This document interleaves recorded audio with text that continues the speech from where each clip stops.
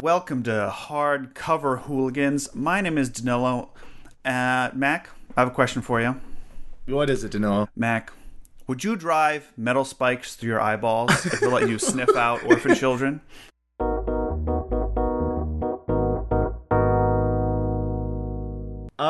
Yeah, I think I would. I think that looks bad. It's probably one of my favorite parts of this bit is how cool that guy looked, and I was really sad he's not in the rest of the chapter, but I'm sure they will come back at some point. But he was fucking badass.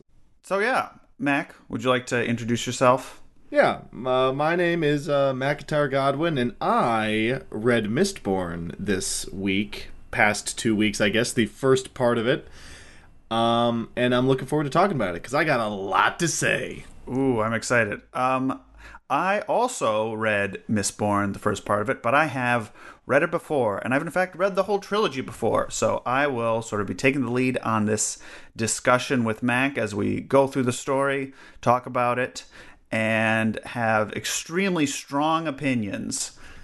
And you, sorry to interrupt, you have not read or not finished the second trilogy? No, I haven't finished Era 2. All right. There's supposed to be Era 3, which is supposed to be very cool. I don't know if you know, like, the conceit behind all the eras. No. As far as... You probably can't answer this for me, but if this book does not end with the end of the final empire, I'm going to lose my mind that I have to read 2 more books to figure out what happens. I'm going to be so mad. I mean, it is a trilogy, so... I know, but I really think that the first book is going to be some huge reveal that maybe they've been wrong the whole time. That's my call shot, but maybe I'm getting ahead of myself. Well, I think at the end, we'll do predictions at the end. Yeah. So, Mac, how are you reading this book? Since we are the hardcover hooligans, we should talk about the version of the book we're reading and how we're reading it. We are the hardcover hooligans. I own 2 hardcover books. Both of them are separate editions of The Lord of the Rings. I read this book on an e-reader. Not going to say which kind unless we get sponsored. For right now, that's under wraps. But I read it mostly on an e-reader. I had some time off for holidays and stuff recently, but when I was back to work, I finished this section via audiobook. Oh. And I got to tell you, man, that guy he put his whole penis into that recording, man. I mean, he is giving it his all. He does all the... Never once was I confused on who was speaking, even when the sentence is not preceded by, like, whoever said, you know? I was never confused. And I actually enjoyed the book a lot more listening to him read it. But it also had its own share of weird little issues that, I don't know, I thought was strange. But I like the audiobook a lot. I don't know if that's a popular opinion, but... I think that's fairly... I get the sense that a lot of people like the audiobooks. I've only done the audiobooks of, like, some of the Mistborn Era 2 ones. I haven't done the original Mistborn trilogy and the Stormlight Archive audiobooks, but I know people love them. And it's the same guy doing all of them, and I think he does a very good job. He does do a very good job. I got a little nervous when the name Sazed came up. I was like, what kind of voice are we doing for this guy? But it was not... It was not horribly offensive like I was nervous it would be. None of them are, actually, which I was pretty surprised at. But these books are popular for a reason, so I can't imagine they hired some maniac to do the voiceover. So, yeah, we're not going to do a offensive Asian accent for Sazed. Yeah. Like, I was going to talk about this later, but my big theory about one of the reasons Brandon Sanderson is so popular is because either he consciously writes for audiobook, or his style is just so, like, clear and readable that it works particularly well on audiobook, where, like, other fantasy books don't. That's my conspiracy theory. I don't think I definitely agree, because there's something about reading this book, and we'll talk about it, that sometimes I wanted to jump off the roof, but listening to somebody read it, I thought fit it better, because I think this book is for a younger demographic, and if not a younger demographic, then like a less well-read genre fiction demographic.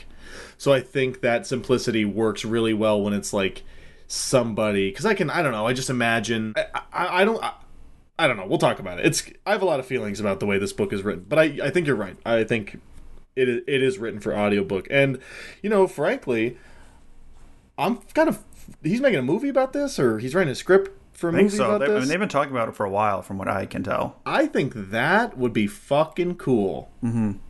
I think that would be badass. Well, let's get into the details. Yeah. So we read Mistborn, The Final Empire, the prologue and part 1, which is like the first quarter of the book, maybe third of the book. And this novel, written by Brandon Sanderson, was published in 2006 by Tor. And this is Sanderson's second published novel. Oh, I thought it was his first. What's the first one? There's a novel called Elantris, which is still Cosmere. I've heard it's okay. That was this the whole time. Because people speak about these books in such a all-encompassing way. I just sort of figured Elantris was another way they spoke about this, because I've been avoiding all spoilers. So when I have a question, I have not looked up the answer to that question. I've just assumed wrongly in my head that it's part of this book, because of my searching, on Reddit, because I'm part of a lot of book subreddits or whatever. Mm-hmm. These Brandon Sanderson ones have started to come up, and man, have I never been more confused about what the hell people are talking about. They're just names and memes I don't get. It is, I don't know. I think it's pretty awesome. But I'm on the meme pages. It's hard to. One of the reasons to read all of them is to avoid spoilers. That is a big motivator. Elantris is the first one, and takes place on a completely different planet. Okay, so it takes place in quite literally the same universe. They're just on different planets. That's cool. So yes, yeah. So when there's Cosmere, that's the same universe. It's just a different planet, effectively, or a planetary system. Is the Stormlight Archive on a different planet? Yeah, it's in a different planetary system. That's really cool. Do you think you'll ever do a sci-fi novel where it's like the MCU? They're going to do Avengers and unite them all? Or is that a spoiler? Don't tell me. I mean, I think we should just keep reading these books. That is okay. That's pretty cool. That might change my opinion on this book. I mean, that is one of the things we're going to read after we're done reading the original trilogy. We'll read Mistborn: A Secret History, which is a novella, and that sort of opens the can of worms for all the Cosmere connection stuff. It's very cool. That's one of the main appeals of the series, why people like them so much. I had no idea about any of that. That's awesome. Okay. It's pretty cool. So, let's just dive into the book. Yeah. At the beginning of the book, there are some maps. I don't know if you got to look at the maps, if you peruse the maps. I like me a good fantasy map. I like a good fantasy map too, but I try to not look at them right away, or else I know I'll hopelessly be flipping back and forth between the map and the book the whole time. So actually, I have not. My opinion on the Mistborn map books is they're kind of bad and vague. So I was going to wonder if you had, and not really helpful into determining where anything is. I'm looking at it right now. The Luthadel map looks like a big tortilla that somebody hit with a meat hammer to tenderize meat. It's kind of confusing. But I like the final, it looks like a fantasy map, I guess. I do like how it looks like a book cover. I think that's kind of cool, but, Yeah, and it's not, I find it's not super important. I think once you get into the later books, there's more detailed maps and stuff, but, yeah, I don't know. Just thought I'd get your take on that. And also, pre-map, I do like the dedication. What's the dedication? To his grandmother. It's for Beth Sanderson, who's been reading fantasy for longer than I've been alive and fully deserves to have a grandson as loony as she is. That's very sweet. It is. I don't think this book is super loony, but I do think that's a very sweet dedication. You don't find the ska to be hilarious? Yes, I do, but probably not for the reason that Brandon Sanderson wants me to think about. I just can't. Well, whatever. No, I think I have the same feeling. We're going to talk about them right now. So the prologue of the book. The prologue of the book is when we first get into this world. We have Lord Tresting, who is a nobleman who owns a ska plantation somewhere in the countryside. and that's what they're called. It's called a ska plantation. Do you think he? Do you think Yes. he knows? Yes. Do people complain about this or like question this? No. I had an insight to this, I think. Because there's a lot of stuff, especially like if you just read this first section and you're trying to like figure out how to feel about it, there just aren't a lot of indicators about how you as a reader should feel about it.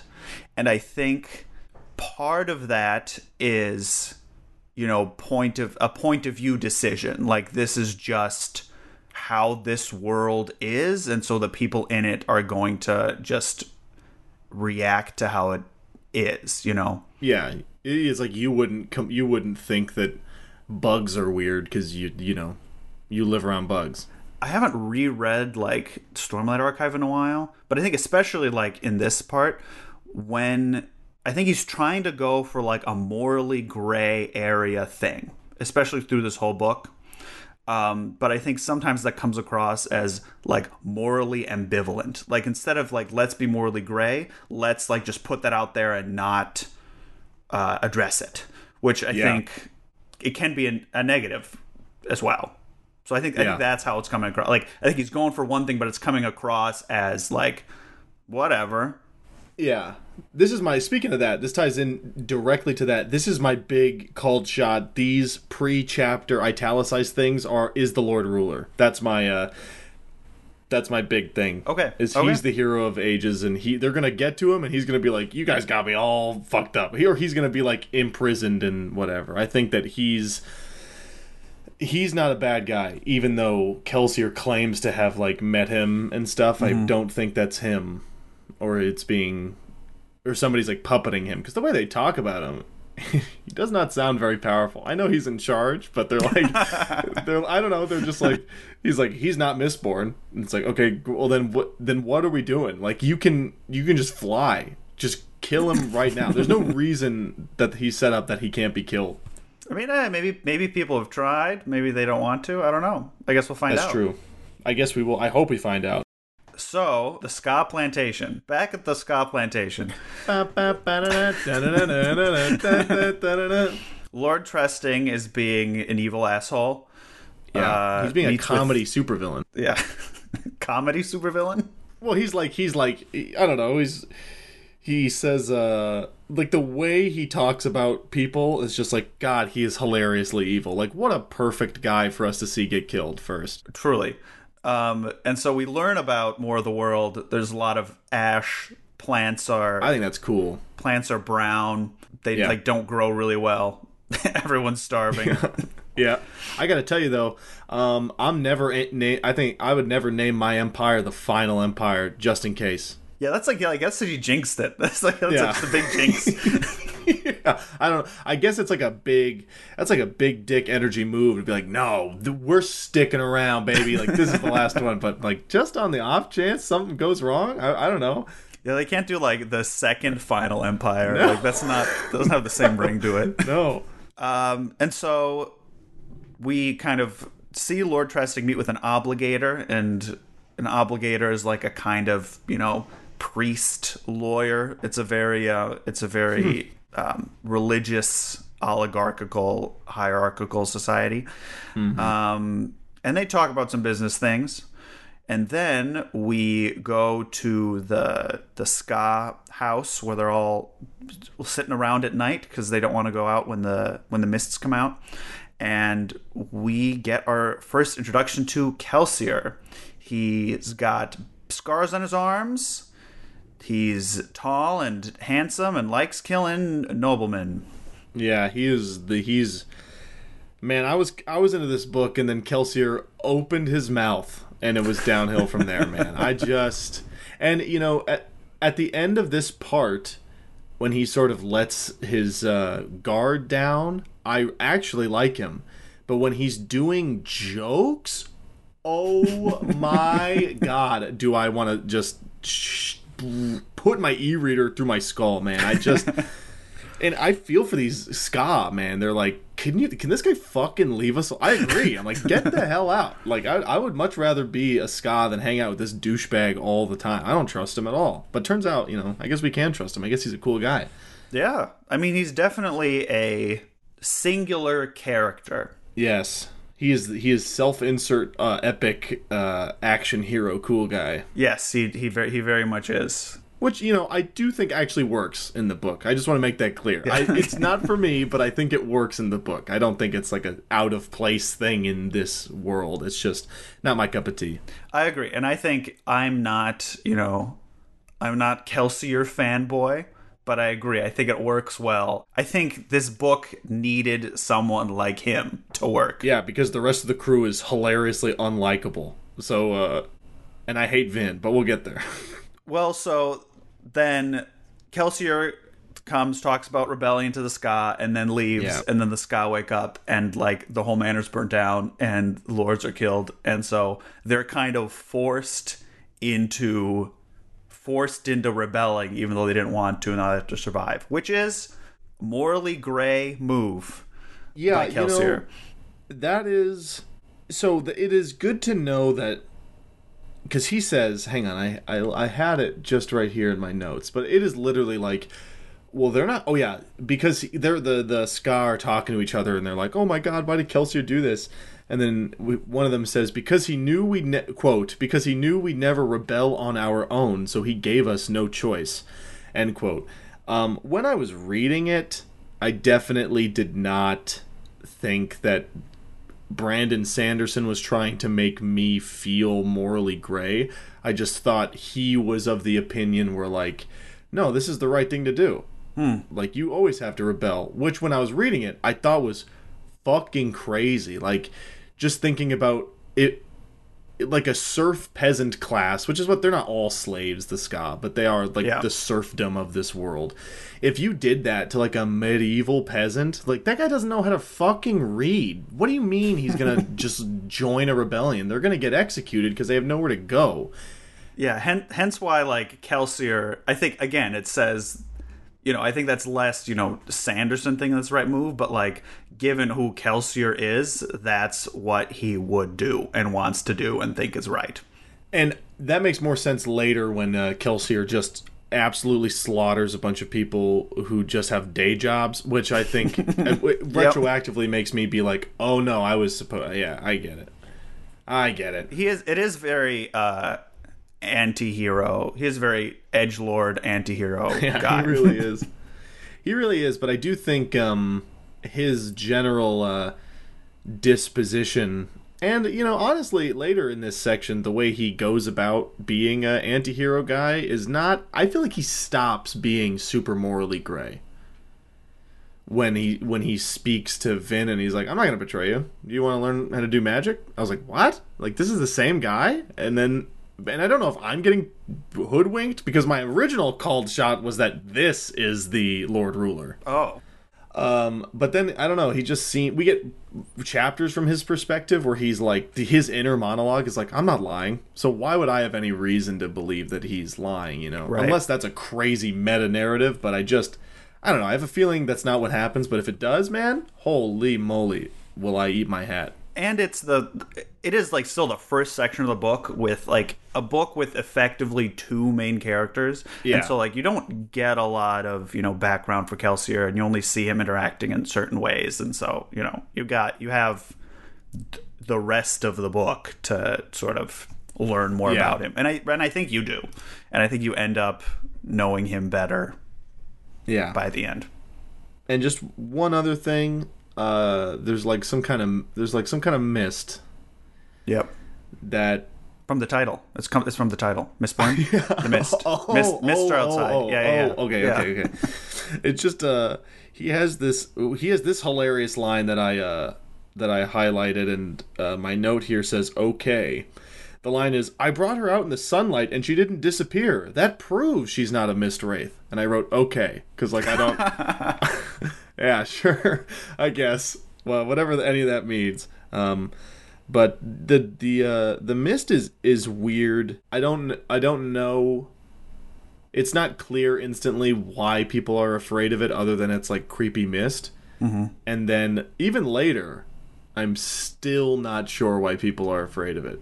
I know that the miss rates can be scary, but we do meet one, and it kind of seems silly, like a goofy guy, and I love him. Yeah, it's like a goofy, like, Studio Ghibli character. Yeah. So I'm excited to learn more about that, and I hope it's not just like I don't know, they're just scared of the mist because the mists are like a new thing. That would be kind of lame, I think. Also, sorry I keep talking, and just one other thing. I actually really like this. I thought it was corny, but I actually really do like it. They're like, Kelsey, why are you smiling, And he says, and I quote, "You ask why I smile, good men menace. Well, the Lord Ruler thinks he has claimed laughter and joy for himself. I'm disinclined to let him do so. This is one battle that doesn't take very much effort to fight."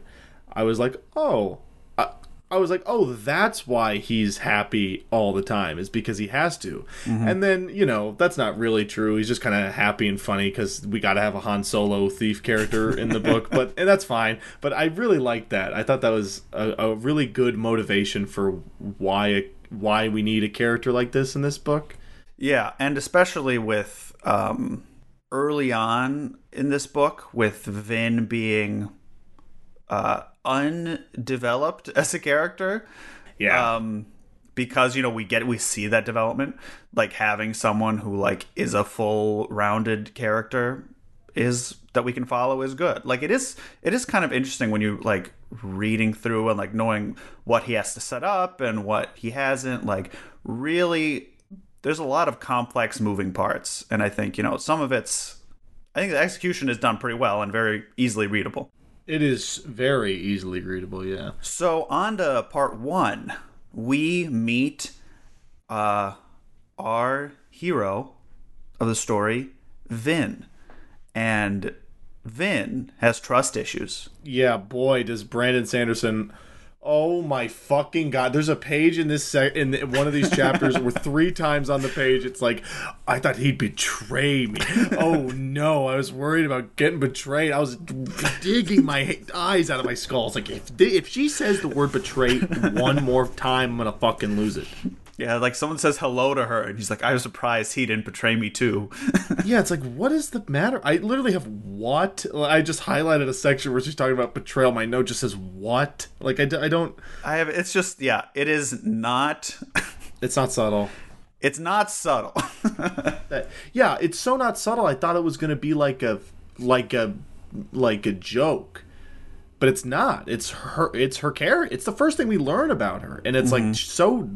I think it's dumb. I don't like it. It puts a bad taste in your mouth to meet one of the main character of this book, and that's her only character trait. And I think it's because it's said so many times. I feel like if you said it like 3 times, like you'd get it. If you said it 3 times and she acted the way she acted, like you'd get it. But the fact that like every page, it's like, and then Reen said, I remember him saying, everyone will betray you. Yeah. And he betrayed. It's her brother taught her so many things that had reinforced them by doing what he'd always promised he would do, by betraying her himself. What? Like, what are you talking about? Like, that's not a lesson. You're just a dickhead. Why would she interpret it as like, I learned my lesson? Like, no, that's not a lesson. It's stupid. Well, I think the big part of it is like, with we can talk about the ska in depth now or not. But, Vin grew up like that. And they are almost comically hopeless at all times. Which, they are. I guess I understand why you would be. But, like, it does sort of... I find, like, it teeters the line between believable and, like, okay. Yeah, I think it's kind of silly how sad they are. Not all the time, but, they're just, like...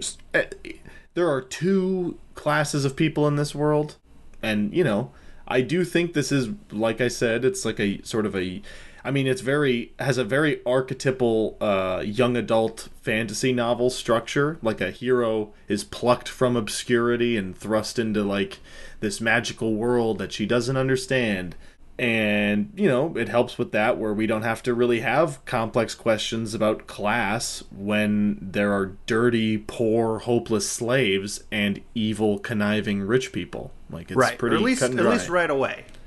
Yes, at least right away. Because I doubt that...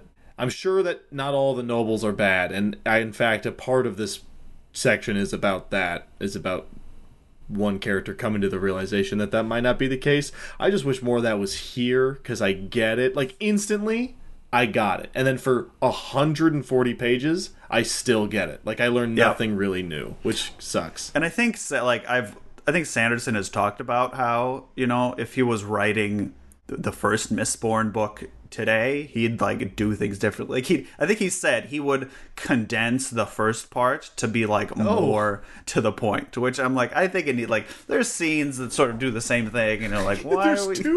the thieves meet and then they talk about a plan. Yes, and then exactly. they're like, we'll meet again, and then they talk about the same plan. They have the same conversation twice. It's But there insane. are more details in the second plan. And he has a whiteboard. He's writing words on a whiteboard. But yeah. Okay, so Vin, like we said, has trust issues. If you did not get that from the book, you should read it again. And she is part of a thieving crew led by Cayman. Is it Cayman? Yeah. Okay. That's what... I didn't listen to the audiobook when they said his name, so I've been saying it Cayman. Who cares? He's in his for 2 seconds. His name's Cayman. True. And they are scamming noblemen. And Vin, he keeps Vin around as sort of like a good luck charm. We eventually find out that's because she can soothe people with her allomancy, and she doesn't know she's doing it. Which is, I think, kind of cool. I do. I think calling it luck is dumb as hell. Because, like, how is that luck? She knows she's using magic. That's not luck. No, but she didn't know she's using magic. Right, but she knows she's doing something. Yeah. Like, that's not luck. That's the thing. Like, if I'm doing good at my job, I'm not be like, oh, God, I was really lucky there. It's like, no, you know how you're doing something and you know you're doing it. That's Max, not she's luck. an orphan Sky. I gotta give her a break.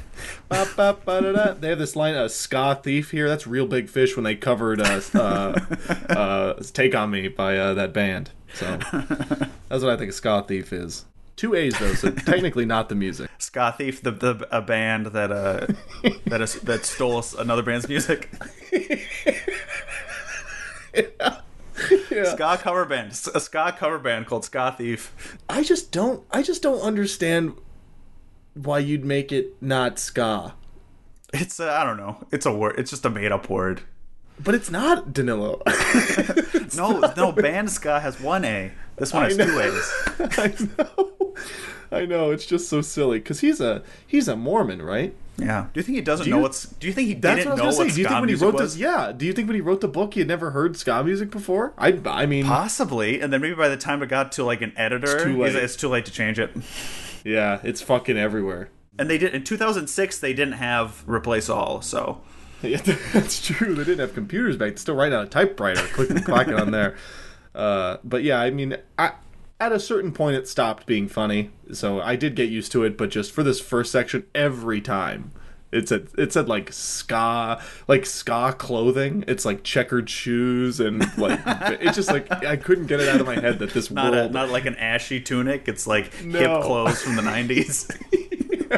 Yeah. I can't imagine you're the first one to have this experience. But I think when I read it, it took me like 2 seconds to be like, oh, this is a different thing. But No, that's good. I couldn't get over it. But I did. I mean, eventually, but it took me a while. all right, so the final empire, we learn more about the structure. It's a theocracy. You got the Lord Ruler, who's in charge of everything, who's been in charge of the empire for 1,000 years, who resides in the capital of Luthadel, where also the great houses live. They have these huge cathedral-like keeps. It's cool. It is cool. I always feel like it feels like Gothic Paris. Like everything's sort of Yeah. like covered in ash, Yeah, that's and there's exactly like how the I pictured stained it. glass, and then we have the obligators, like we talked about in the prologue, and they're sort of like the priest, monk, government people who are in charge of everything. And then we got the Steel Inquisitors, of which we meet one later. In this, so Luthadel, I was definitely just giving my thoughts. I have no real note here, but for whatever reason, I was like absolutely sure the whole book was going to take place here. And I thought, is this not where this is where the Lord Ruler is, right? Yes. Okay, okay, that's probably His why. palace is like the big one. It's called Kreddick Shaw, and it has Did they like say that in this? I Did I think it miss does. that? I think Kelsier like jumps around near it or by it or something. Oh yeah, I kind of with the when he's doing his action scene. Yeah, it has like 1,000 spires or something, so it's super Oh, that's obvious. badass. It's pretty cool. Well, we can talk about the Steel Inquisitor now, because Oh yeah, Vin and Cayman go to the Ministry of Finance building to try to scam some noblemen because of boat and shipment, and who cares? yeah, whatever. But I think it ends up being important, but who cares? Vin uses her luck on the extremely high-ranking obligator, and they make the deal and they leave, but it turns out that the obligator is onto them, and a Steel Inquisitor appears. I know when I first read this, I thought the Steel Inquisitor was so cool, and I looked up a picture, and I'm like, damn, that's exactly how I imagined it, and it's cool. Yeah, they are very cool. I think shit like that works really well, and Sanderson's prose is really simple, which normally I appreciate, but I kind of wish it was more complicated here. But I think it really works when it's so simple and then describes something horrifying like that. I think that's pretty cool. I think that's a really effective use of the way that he writes. And it was really effective because I really thought some shit was going to go down. I was a little disappointed. Virtually no shit went down about the Steel Inquisitor, but we gotta wait for that. I understand. Yeah, this is like it's like the first fourth of the book. Yeah, so Vin and Cayman go back, and then Kelsier comes back and saves Vin when Cayman starts beating her up. Then Cayman gets like demoted, and Kelsier takes over, and that's when all the stuff starts happening. They get the crew in there, they start talking about plans. We learn a little bit more about Vin, where we find that Vin's mother tried to kill her, and Reen saved her, and then that's how they were alone by themselves trying to survive. This is a perfect time for me to go on my Vin rant. All right, hit me. The Vin rant. Go. Okay. So first of all, she's the dumbest person in the world because she's like, she's asked how come she's magic. Kelsier's like, okay, who are your parents? Because the only people who are magic are part of the nobility. And she's like, well, my mom was a whore. And they're like, okay, what about your dad? And she's like, well, he was a high priest of the... I was like, why would you fucking start with that? Like, obviously, you're going to be magic if you came from and even later, she's like, why am I magic? My mother was just a whore. Like, shut the... You know that your dad was the... I don't understand why she keeps saying that. Also, I have a general problem with her, not her as a character, but the way Brandon Sanderson has written, like the reason Vin is like, or she's like dealing with beatings and assault. I just hate that stuff. I feel like there's a more interesting way we can make her a defenseless character than like she's another victim of violence. Yeah. I just think that's boring, and I think it's belittling to her because it's not important to her character. It's just to make her sad so that she can be magic. Yeah. That doesn't work for me at all. And also, there's like, just going back a little bit, when Cayman and the Obligator are having a conversation, the only reason Vin is in that room is so that the author can tell the audience what's happening in the conversation he is also writing. So the characters will say something, and then I'll be like, oh, that's an interesting. And then Vin, in her thoughts, will just say the subtext. Just in case you're a fucking idiot and you didn't know how to read and you didn't know how to use context clues. You don't have to, because the characters do it for you. It is very like, oh God, Yes, it is. I think that's a big part of this. The first part, I think, partially this book as a whole, but definitely the first part of this is, I think, there's so much stuff like to come and things that happen, but maybe not that much, that I think, in Sanderson's mind it was extremely complicated, so it was very important to just hammer home like what the baseline is. And I think sometimes it comes across as like condescending almost. Yeah, that is what it felt like. But it's interesting because that does stop happening. Like, that doesn't happen in the towards the end of the chapter when they leave Luthadel, man, I was getting into it. Yeah. But because that stops happening and characters just have interesting conversations with each other. I don't think they're particularly good characters, and that's something that I have learned is like a thing. It's like people have with Brandon Sanderson. They're like, the characters are whatever. It's not really what we're here for. Which, true. I am much more interested. This is I feel like it wants to be character driven, but this is a plot driven story. I want to see the heist unfold. Like, I do not care about these people. And I think for me too, I think a lot of people read Brandon Sanderson because like the characters are fine. They have the emotional journey that they need to have, and you're like, oh, that's nice.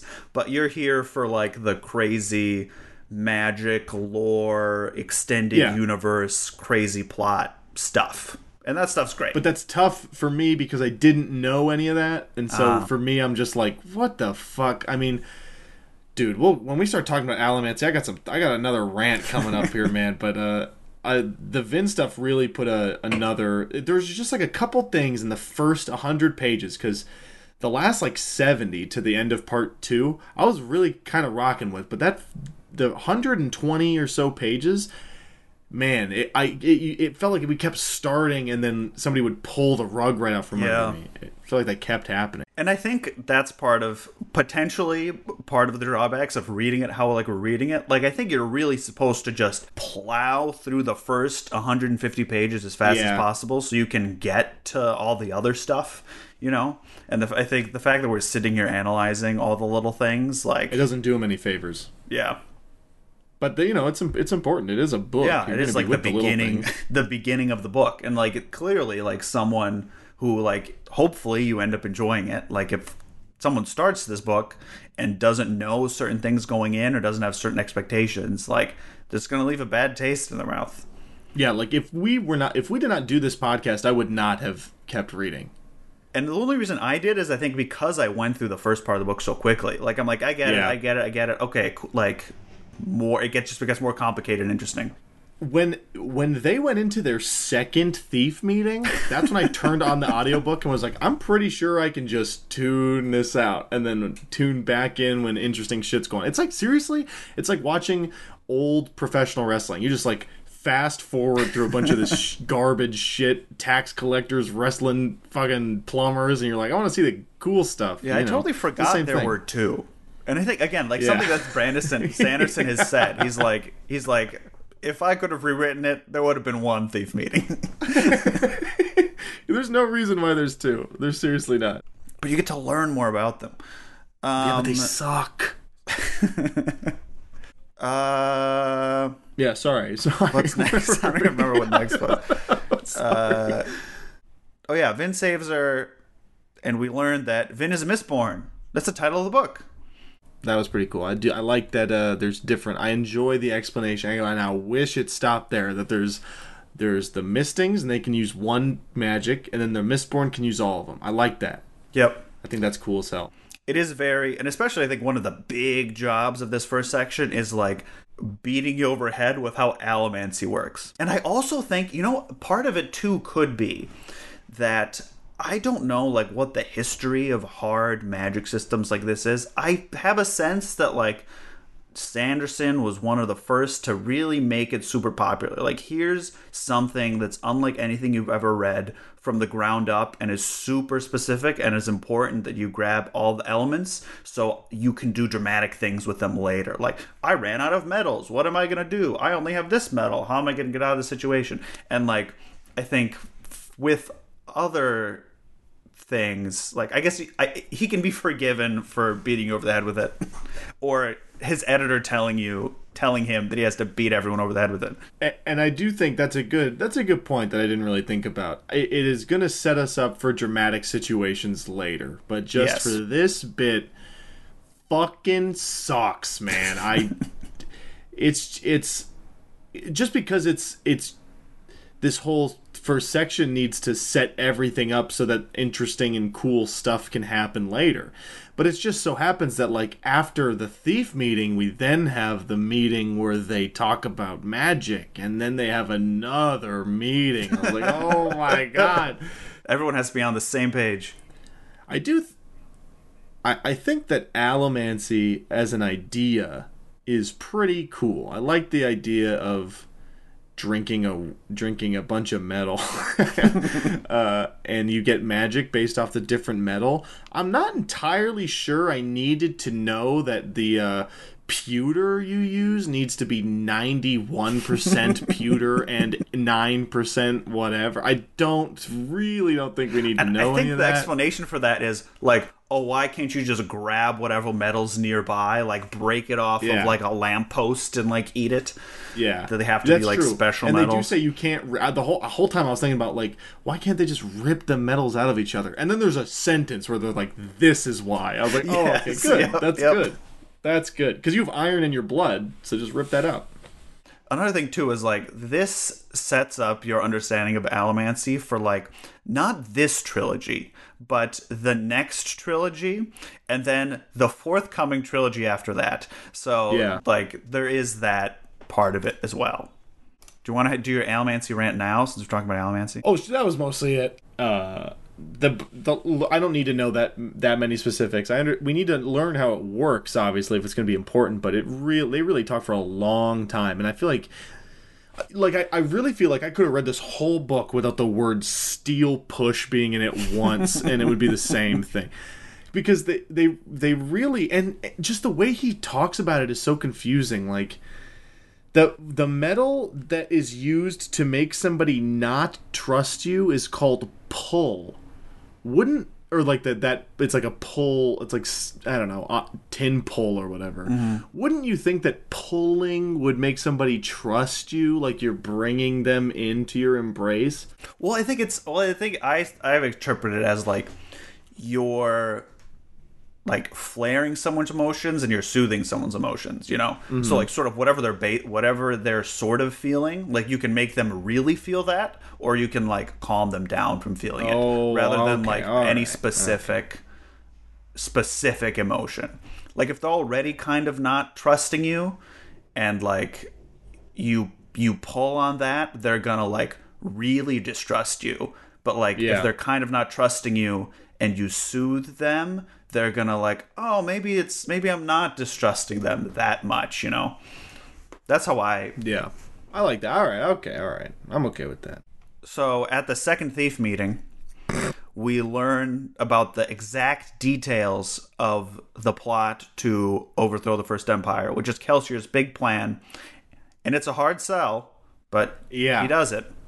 And this is also where we meet the crew. Yeah, and we meet the crew. So, like, what was your experience? Like, when you said he's like, we're gonna bring this all down. Like, what did you think of that? Well, here's a thing. That's not what a thief would do. So I think that's insane. I do agree with all of the characters in thinking that's insane. And I also think his plan is to steal the valuable metal that the Lord Ruler uses so that they can be rich, right? Because he sells it to people for an extraordinary amount of money. He sells it to the nobles. If you destroy the empire, there are no more nobles. Who do you sell the metal to, and why would anybody buy it? So I mean, here's the thing. We don't know what Adium does yet. Yeah, but he says that they sell it. Like, they're like, it's really valuable, but it's only valuable because of it's like if you stole a bunch, like the U.S. Treasury Department and then killed the president. Like, well, I mean, so I guess we'll find out. All right. I thought that was I was like, what the hell is this guy talking about? I'll say two things. One, we will learn more about Adium. Two, I think you're right to have questions about the details of the plan. It's just nobody questioned that part of it, which I was like, when is somebody going to say why the hell? And it's also like only a metal that he can use, right? I assume, because he's Mistborn. Or maybe it's not. Who knows? Oh, maybe we'll find out. I want to know what they also talk. Okay, so hang on. I got to talk about this crew here for a minute, because you gave me explicit instructions when the crew pops up. You're like, try and remember anything about any of them. Yeah, I try to remember one thing about each of them so you have something to tie their names to. Because the first time I went through this series, I was sort of like skimmed. I'm like, oh, eventually I'll be able to learn who they are. I did not. And Yeah. things happened. And I'm like, who is that? Which one? Was that the old cranky one or like the suave one? And I could not remember. Yeah, the suave cool one is Breeze. Yep. The cranky one is Clubs. Or is Clubs the thug? Oh boy, here we go. Right. But anyway, Dachshund and Kelsier are tight. Kelsier is Mistborn. Dachshund is His best friend. right. Who isn't magic at all? Right or no? I thought he was a misting. Hold on. I've got the wiki pulled up. Oh no. He's the only non-Almancer part of the crew. Yes. Okay, nice, great. nice. And then there's a Seeker. No, that's Breeze is the Seeker. No, he's the smoker. Fuck. Yeah. No. Breeze is the soother. He's the emotional one. He does the emotions. Wait, then who's the smoker? Is that Clubs? Because is that his name? He leaves and he's like, "Fuck this," and then he comes back. He's the old crabby one. I think that's. And yes. he has all the servants, right? It's like his area they hang out in because all the servants are magic too, and it kind of creates like a nullifying force field. Yes. Yep. He's a smoker. Okay, and then who's the thug? I don't remember his name. Oh, it's Ham. Ham. There we go. Yep. And he's like kind of philosophical. That's like his other Yeah, I like trait. him. Yeah. He's my favorite one. I can't stand any of the rest of them, except for Dachshund's all right. I only like Breeze because he's the only one I can differentiate. Yeah, because he like the way his dialogue is written, it's immediately obvious who is speaking because he's like a posh asshole. Yeah. I do wish that they weren't such. They're not. I'll say I wish they weren't all men. I'll say that right away. I think Sanderson has also said that too. I seem to recall an interview. White men until we meet. Oh, there's one maybe person of color. Obviously, I think these characters can be whatever color they person who makes a visual representation wants them to be. Mm-hmm. But they're all named like regular fantasy names, and then one of them is named Sazed. And it's obvious to me that he is not a white man. Yes, in the way he is described as speaking. He's described as speaking as melodic, and I was like, oh, how the fuck is the audiobook guy gonna do this? And by God, really? It's melodic. Yeah, he fucking knocked it out of the park. I thought it was awesome. Damn. Okay, I'll have to He's my listen favorite to character him. so far, even though I have problems with him. But okay, well, so the plan. This is the plan. The plan is to. Oh, there's also the guy. There's also Yedin, or Yaden. Yadan? That's how I was saying it. Oh, really? Oh, God. But I don't know. Yedin. We'll just call him Yedin. Yedin, and he's the leader of the Ska Rebellion, and they have caves. And he's also there. He's hired Kelsier and the crew to help him overthrow the Empire.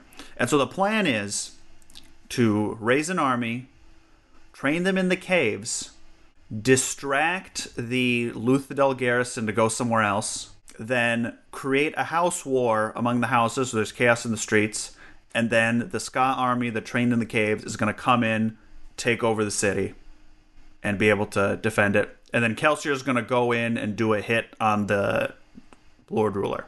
And that's the plan. Yeah. And he has a little vial with a special metal in it called the 11th metal, and that's what's going to kill him. Oh, is that? Oh, he has it. Yeah. He does have it. Okay. And I think he does it. He got it somewhere, and I don't think he even knows what it does, but he knows it's like his weakness. All right. I can't imagine that's going to go well for him when he decides to use it. Yeah, it turns out that's a bomb. It's COVID. This is distilled COVID. It's COVID. But yeah, I thought that, I mean, as far as terrible plans go, it's not the worst. I mean, the pieces add up to something that makes sense. It's just that the pieces are insane. Yeah, and it's clever, and it's sort of, there's a lot of dialogue for them to get to the plan. Like, oh, what about this? Oh, no, not that because of this. What about this? And we're like, okay. Yeah, there really is. Because everyone and it's cause it Vin. has to be naturalistic, you know. And of course, it's the little girl who knows nothing about anything is the one who comes up with the perfect idea. Like, I Yep, was just like, yep. yeah, whatever. It's pointless to complain about stuff like that. But I mean, I like that idea. I It is a want to cool know plan. more. I feel like Kelsier's character goes back and forth about whether or not he's like scared of the pits. I feel like when she brings up the pits, he'd freak the fuck out. But he's like, no, it's a good idea. I feel like I would freak out. Well, it's him. Well, because so yeah, that's where he went. Yeah. He was like trapped there and worked there. That's where the Lord Ruler mines the Adium. His wife or girlfriend or muse His was wife, killed yeah. there or something. Yep, and I think it's hinted at. I think we find out it hints that his wife Mare betrayed him, or betrayed them, or something. and that she was into the rebellion, right? And Yes, Kelsier's in it for the cashola. I think so.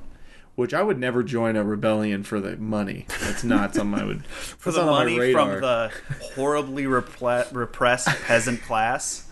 Yeah. I do think that's a cool. Nobody has brought that up yet. I understand they're thieves, but that I would probably. My goal would be to redistribute the wealth. I really hope that Kelsier turns out to be the bad guy. I'm gonna be really upset if he's just kind of like an asshole the whole time, and that's kind of it. I really hope that I hope that he does not, like, my hope for his character arc is that he does not learn and become a better person. I want him to double down. Okay. And go in for business for himself. I think that would be really awesome because we already have another Mistborn, so she'll be the good version of him.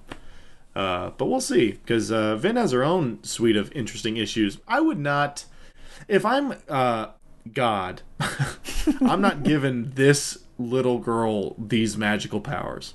No way, not in a million years is that happening. So, well, I mean, part of the interesting thing too is I like that it addresses the sort of the class difference that would happen if like certain people genetically get the super powerful magic powers and certain people don't, and like what are the effects of that in a particular society, you know, where like all the nobles are nobles because they have the powers. That's cool. I'm excited to learn more about the magic and the Mistborn. I want to meet more of them because there are apparently a lot, but they're like sort of a secret. I mean, this book's got fucking sects of people on top of sects of people. There's the nobles, and within the nobles, there's different kinds of houses, and the greater houses have like these crazy metal magic assassins, which I think is cool. I'm excited to meet another one. Yeah, that's not one of these two people I hate. So that'll be cool. And then we move on to the part where Kelsier does a heist of Keep Venture to steal some Adium. Yeah. And for me, I think, again, this is like a showcase of the Allomancy. And what I really like about this part is the way that you learn about all this stuff from someone who doesn't know about it, like the whole fish out of water thing with Vin. And then you see sort of how this part of the world has oriented itself to all this stuff. Like, I think this stuff about like everyone has glass daggers, because why would anyone have metal daggers? And like there's specific warriors who don't wear any metal on them to specifically deal with Mistborn. I think that stuff's really cool. I do, but I tuned out a little bit when it's just he's doing flips and like I get killing it, people and stabbing people, and It's cool, you know. I mean, Brandon Sanderson should make a video game. Like that really seems like what he wants to do is make a cool video game. But why write books, man? Just make a video game. I like the coin. I like that. That's the only part of the Allomancy I really think we needed to learn is the coin or the you know.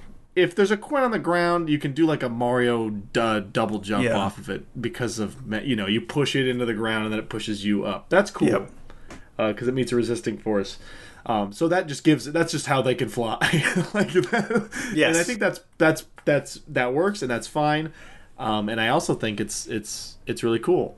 But that's, you know, I don't think we need a ton of magic information.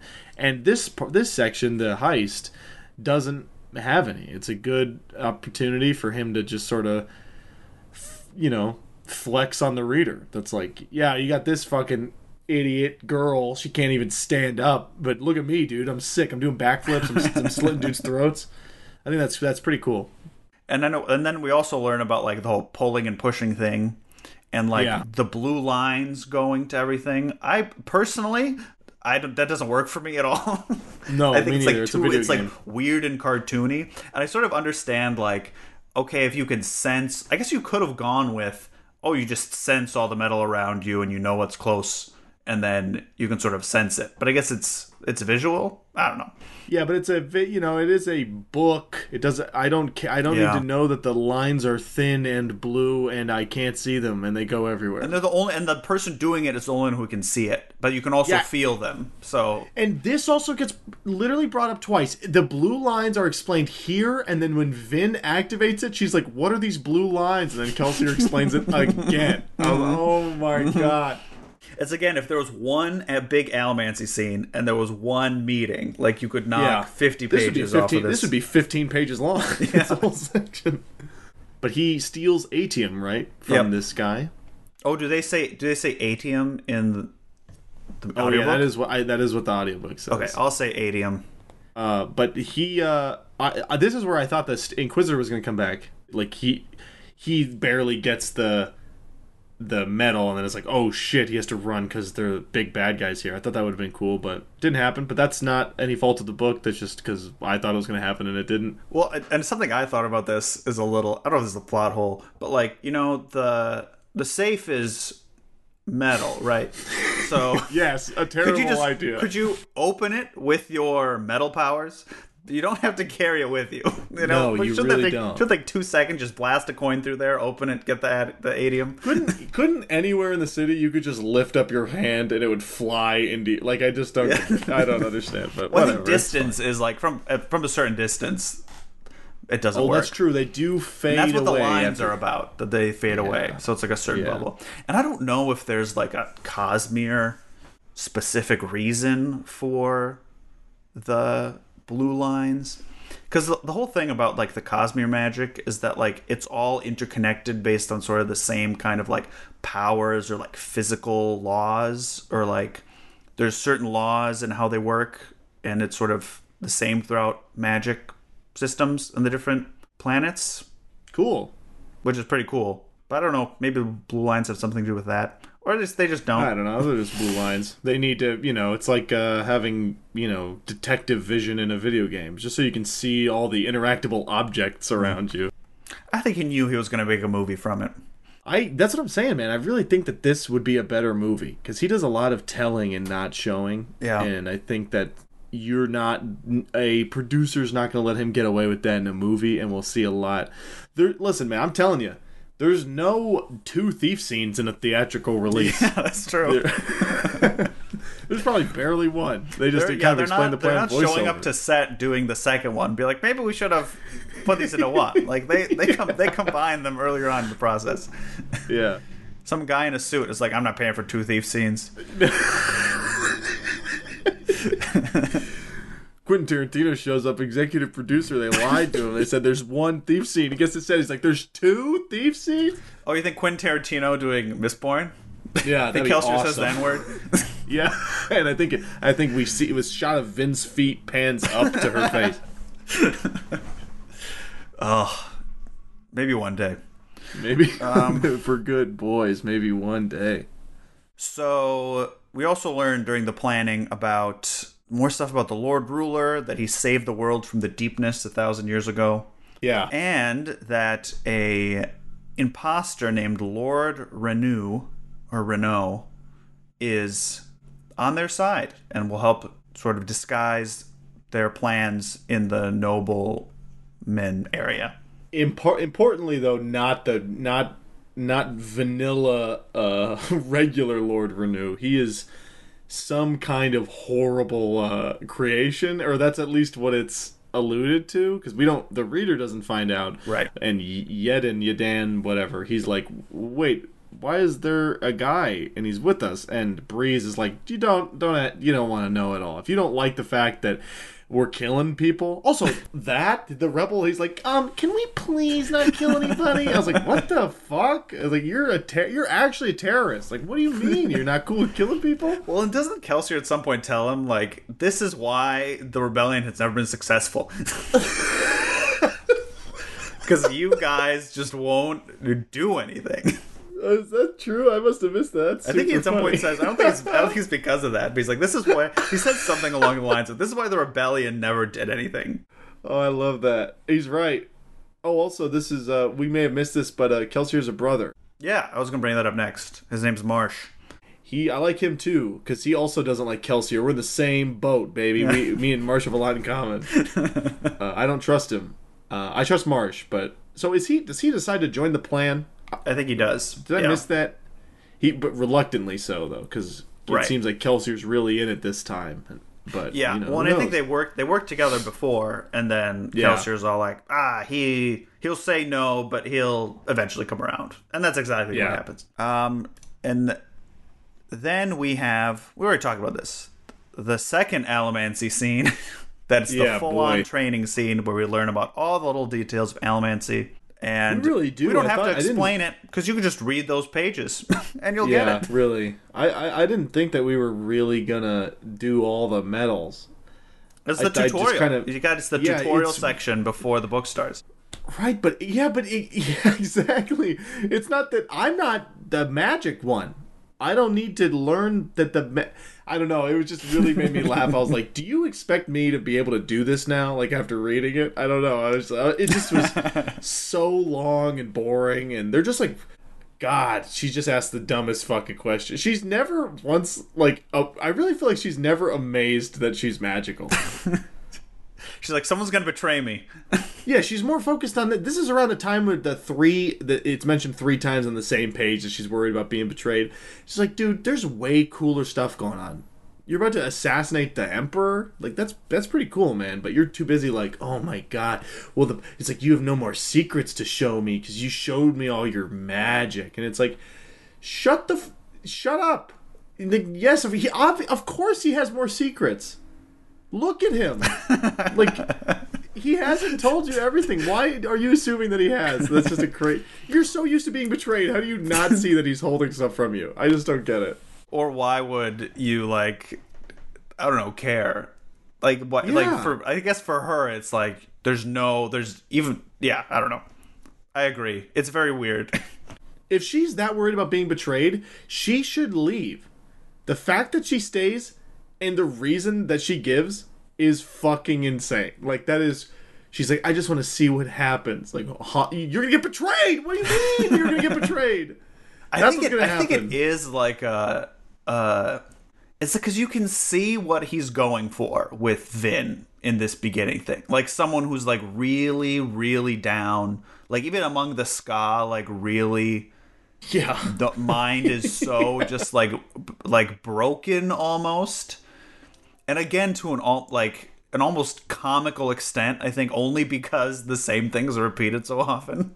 Yeah, I don't know. I think there's probably another version of this where it's more subtle and, like, her interior is more believable. Other than that, like, well, if my brother betrayed me and my mom tried to kill me, well, I probably wouldn't trust anyone. And that's my characteristic. Yeah, she says it a million fucking times, just in case you didn't get the point. There's no reason to me... at least yet, that the book should not have began with Reen betraying her. And so we get to see what was and what is, and we try to, like, find some, I don't mean to hero's journey this, but we develop a new person. Like, the two halves come together and create the hero. But we don't have that first half because it's happened off the page, and I'm sure it's important for the overall story, but for reading it, it really makes her half a character, because we don't see it wouldn't be so funny that she mentions being betrayed so many times if we knew why already. We would care for her, because right now I think she's annoying as hell because she brings it up all the time, and I think it tries to do that. I wonder if part of it, why it belabors the point so much, is that it tries to do all the work that it couldn't do because of where we met her, like talking about doing the two halves. Like I think it's sort of trying to do it both at once to show her how she was in the current area. Either maybe it's because I read it so fast the first time. I'll be interested to see how my feelings about Vin change or if they're the same. Yeah. Were you the first time you read it, were you happy with her character? I think she's fine. Okay. Do you feel that way about all of the characters? More or less. It's also for me again. I think the star of the show is like the sum total of everything, and so like part of the thing is like any one thing doesn't particularly merit or stand up to super deep analysis, but like it's the full picture. Yeah, for sure. That makes sense, and that that's okay. It's just I really feel like the book wants to be a character drama, and he is not at this point, I feel, a good enough writer to write a compelling character drama. Because boy, can he write the shit out of a fucking action scene. But then I don't really care about the action scene because I don't care about the characters in it. So it's like a tough thing. I'm excited for the big like sort of tent pole confrontations that this part is setting up. The heist, the inevitable implosion of this thief crew. Which I mean, hey, that's got to be coming at some point. Yeah, everybody's tensions are high, man. So yeah. I'm excited for that stuff. But these sort of walk and talks, except for one, which we'll talk about, we're pretty much there. I wasn't a fan of. After that, they go to the villa in Felice, where Lord Bernu lives. And Vin is very impressed by how clean it is. And there are still ska workers at the villa, even though it's the rebel villa.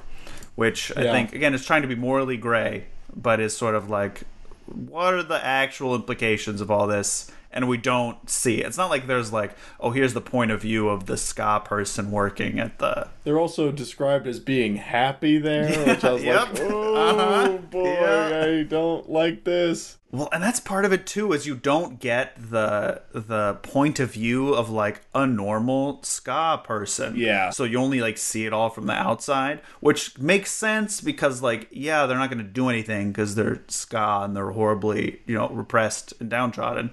But also then you don't get the other side of it. Like, well, how do they feel about all this? They are, in a lot of sense, like almost like props. Yeah, they are, and I mean, literally, it's fantasy world needs, in Sanderson's vision, the fantasy world needs slaves. So we'll just, we'll make it real black and white and make all the good guys part of the slave class. But then it's like, okay, but what about when the good guys want to hang out with each other? Well, then the slaves will just be happy there. And it's like, no, that's not the answer. They think the answer is to make...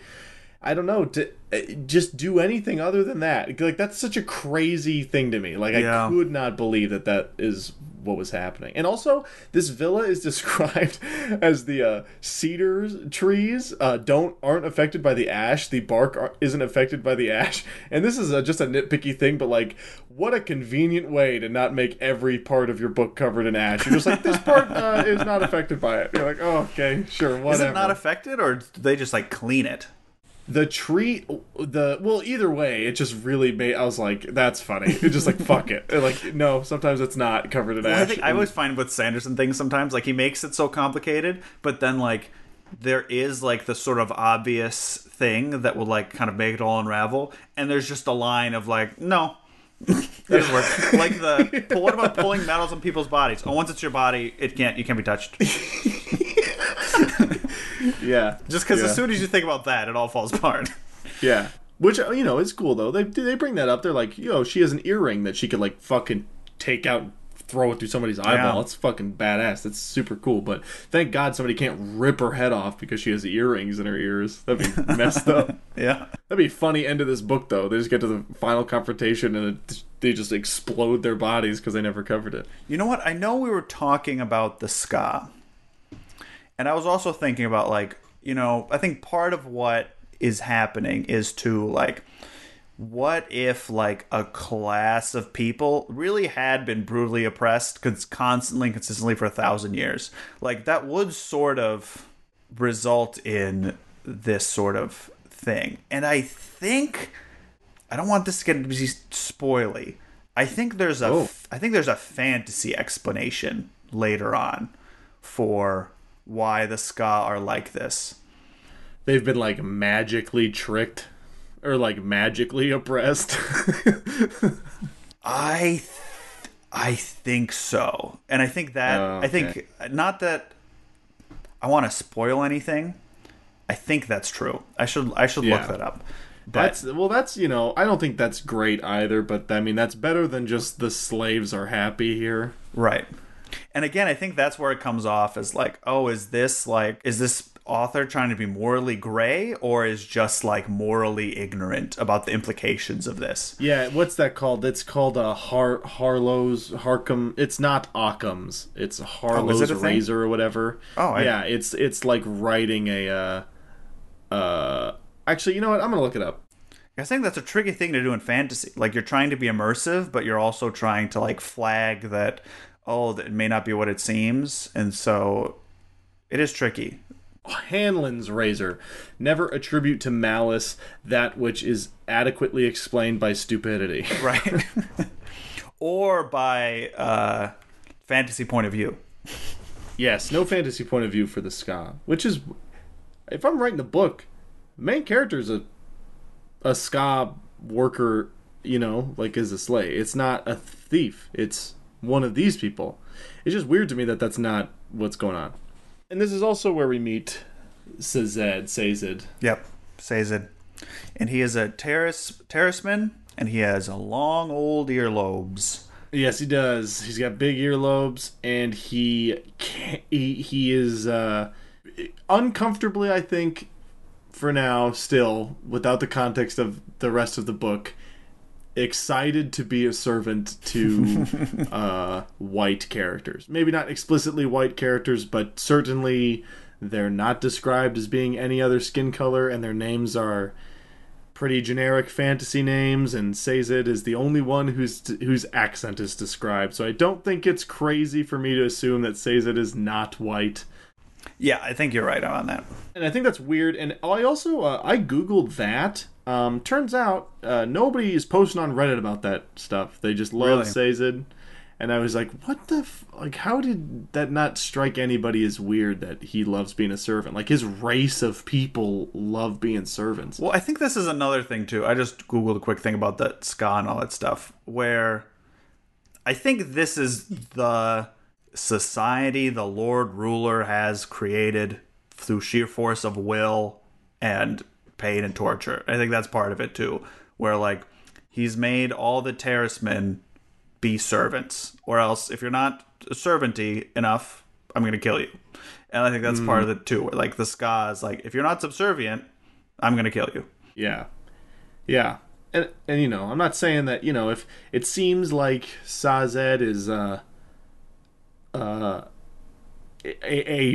under the thumb of the Lord Ruler anymore, and is like part of the rebellion, and if he as a person finds joy in serving other people, then that's awesome. It's just the book really makes it seem like his race of people, his fantasy race of people. I don't know if he's a different fantasy race, but I think he is. He is. oh, he is. Okay. He's that fantasy race of people is like another servant class. It was just weird to me, man. I wouldn't have done that, but I hey. mean, I will say, just keep reading. Yeah, which I'm excited about. I'm excited to learn. This is the part of the book where I was into it, because characters stop talking to the reader like I'm a fucking idiot and just start to have. In fact, the characters are about to have a conversation where Vin is going to ruin it with her thoughts, and they just don't let her into the room. I was like, yes, like, thank God. I don't even want to hear it. I thought that was really good. Yeah, I'd be super interested to hear your thoughts after we read the next section. Yeah, me too. And that's the whole prologue and part 1 of the book. Do you have any other things you want to say? I feel like we've sort of touched on all my notes that I've had. Yeah, I mean, we've talked about everything. I have a million little nitpick notes, but none of that's just really just for me. Like, the word smidgen is in this book a couple times, which made me giggle. And people are always whipping things out. That's something I've noticed. It's always like he whipped his sword out. He whipped the pouch out. I'm just waiting for the one time somebody whips their something else out. Somebody. Oh, here's the thing. Nobody has any feeling romantic. Nobody is a human being in this book. Nobody loves. Nobody feels anything. At least so far. I feel like Kelsier loves his brother. That's true. I guess they just had a very confrontational. Yeah, that's true. Conversation, but no love, because Danilo, when you love somebody, they can and will betray you. So you can't love. I want to say this. I said before that I want Kelsier to be the bad guy. I'd also be okay with Vin becoming the bad guy. Okay. Or like a bad person. All right. I think her life might lead her to use her magic not join the Lord Ruler, but like do a big genocide and think it's like good, but maybe it wasn't super awesome in retrospect kind of genocide. Like one of those classic genocides. One of those classic, it didn't look really good in retrospect genocides. yeah, you get it. We all get it. Do you have any other predictions?